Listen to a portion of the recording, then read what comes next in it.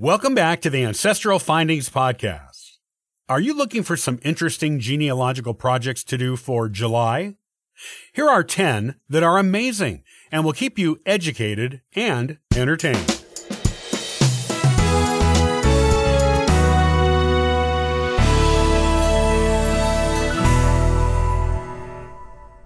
With the dog days of summer and the month of July approaching, you may be thinking of some genealogy projects to occupy you during the long, hot summer days.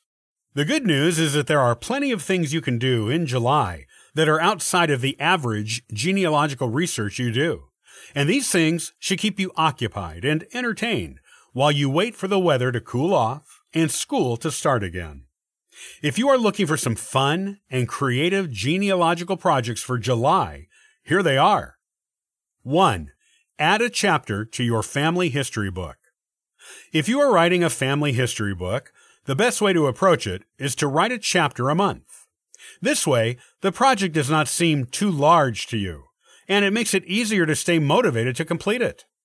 Take the whole month to work on your next chapter in your book, and you will have something to be proud of when August rolls around and the project is finished. If you have already finished a family history book, this is the perfect time to start working on the first chapter of another. There are endless different branches of your family to explore. 2. Read a new book on genealogy. You should always keep your research skills up to date.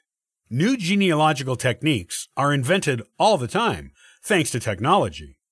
Read a book about a new technique you may not have heard about or used in the past. It will open up new avenues for you to explore your family history and may even help you break down some genealogical brick walls. Reading a book a month on genealogy is an excellent way to keep your skills sharp and up to date. 3. Read a book on history. Keeping your historical knowledge on point is one way you can make yourself a better genealogist. You can do this by reading a new book on history every month. It can be local history, regional history, national history, or world history. The important thing is that it pertains to your ancestors and their lives in some way, even if in a very broad sense. The more you know about the history of the places and times in which your ancestors lived, the more you can understand what their lives were like and what they may have been like as people. 4. Research the history of the 4th of July in the United States. People have been celebrating the 4th of July in the United States since the Declaration of Independence was written in 1776.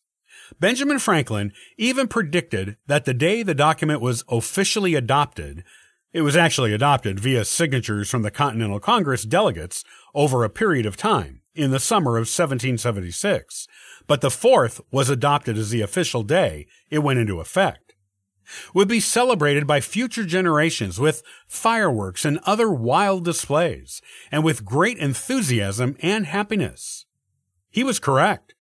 Researching the way this holiday was traditionally celebrated and comparing it to how it is celebrated today will give you and your children and grandchildren a sense of connection to those revolutionary times people, many of whom are your ancestors. And you will find the celebrations haven't changed much over the centuries. 5. Do a genealogical good deed. You don't always have to work on just your own family tree. There are queries online on many message boards where people have posted asking for help with genealogical brick walls. If you subscribe to any genealogy societies that send out magazines or other publications, you will find these queries in there too. Do a good deed for a fellow genealogist this month by choosing a brick wall query to solve and send the information with proof to the one who inquired. You would want someone to do the same thing for you. Doing this sends out genealogical goodwill to everyone, and it may come back to you when you need assistance with a brick wall of your own. Plus, you'll just feel good by doing this for a stranger. 6. Post your own query. You probably have genealogical questions of your own. Get them answered, or at least give them a chance to get answered by making your own online or in-publication query. You will be surprised at how many responses you may get, some of which may even be helpful. You may even get really lucky and get a photo of an ancestor you've never seen. You never know what genealogical goodies will come your way until you ask. There are branches of your family you've never met who have the information you need. You stand a good chance of connecting with them, especially online. 7.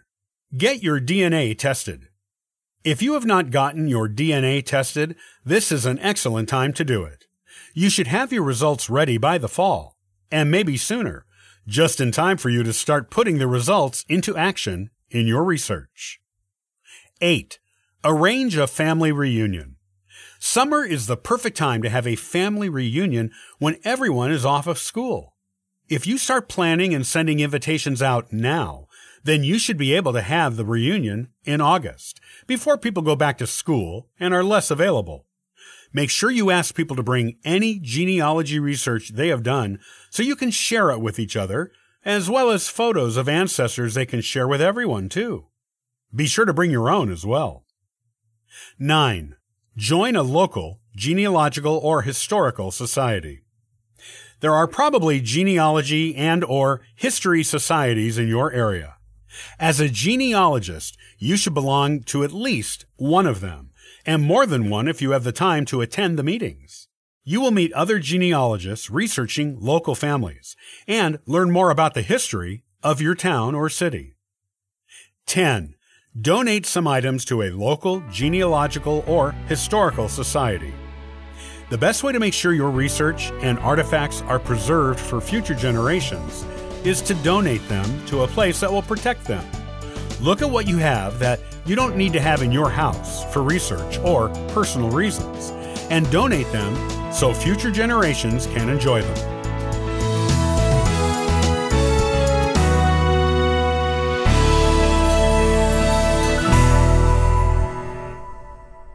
Well, thanks for listening and subscribing to the Ancestral Findings podcast. Check out ancestralfindings.com and download a free genealogy ebook and sign up for the weekly historical postcard giveaway. I hope you have a wonderful day and happy searching!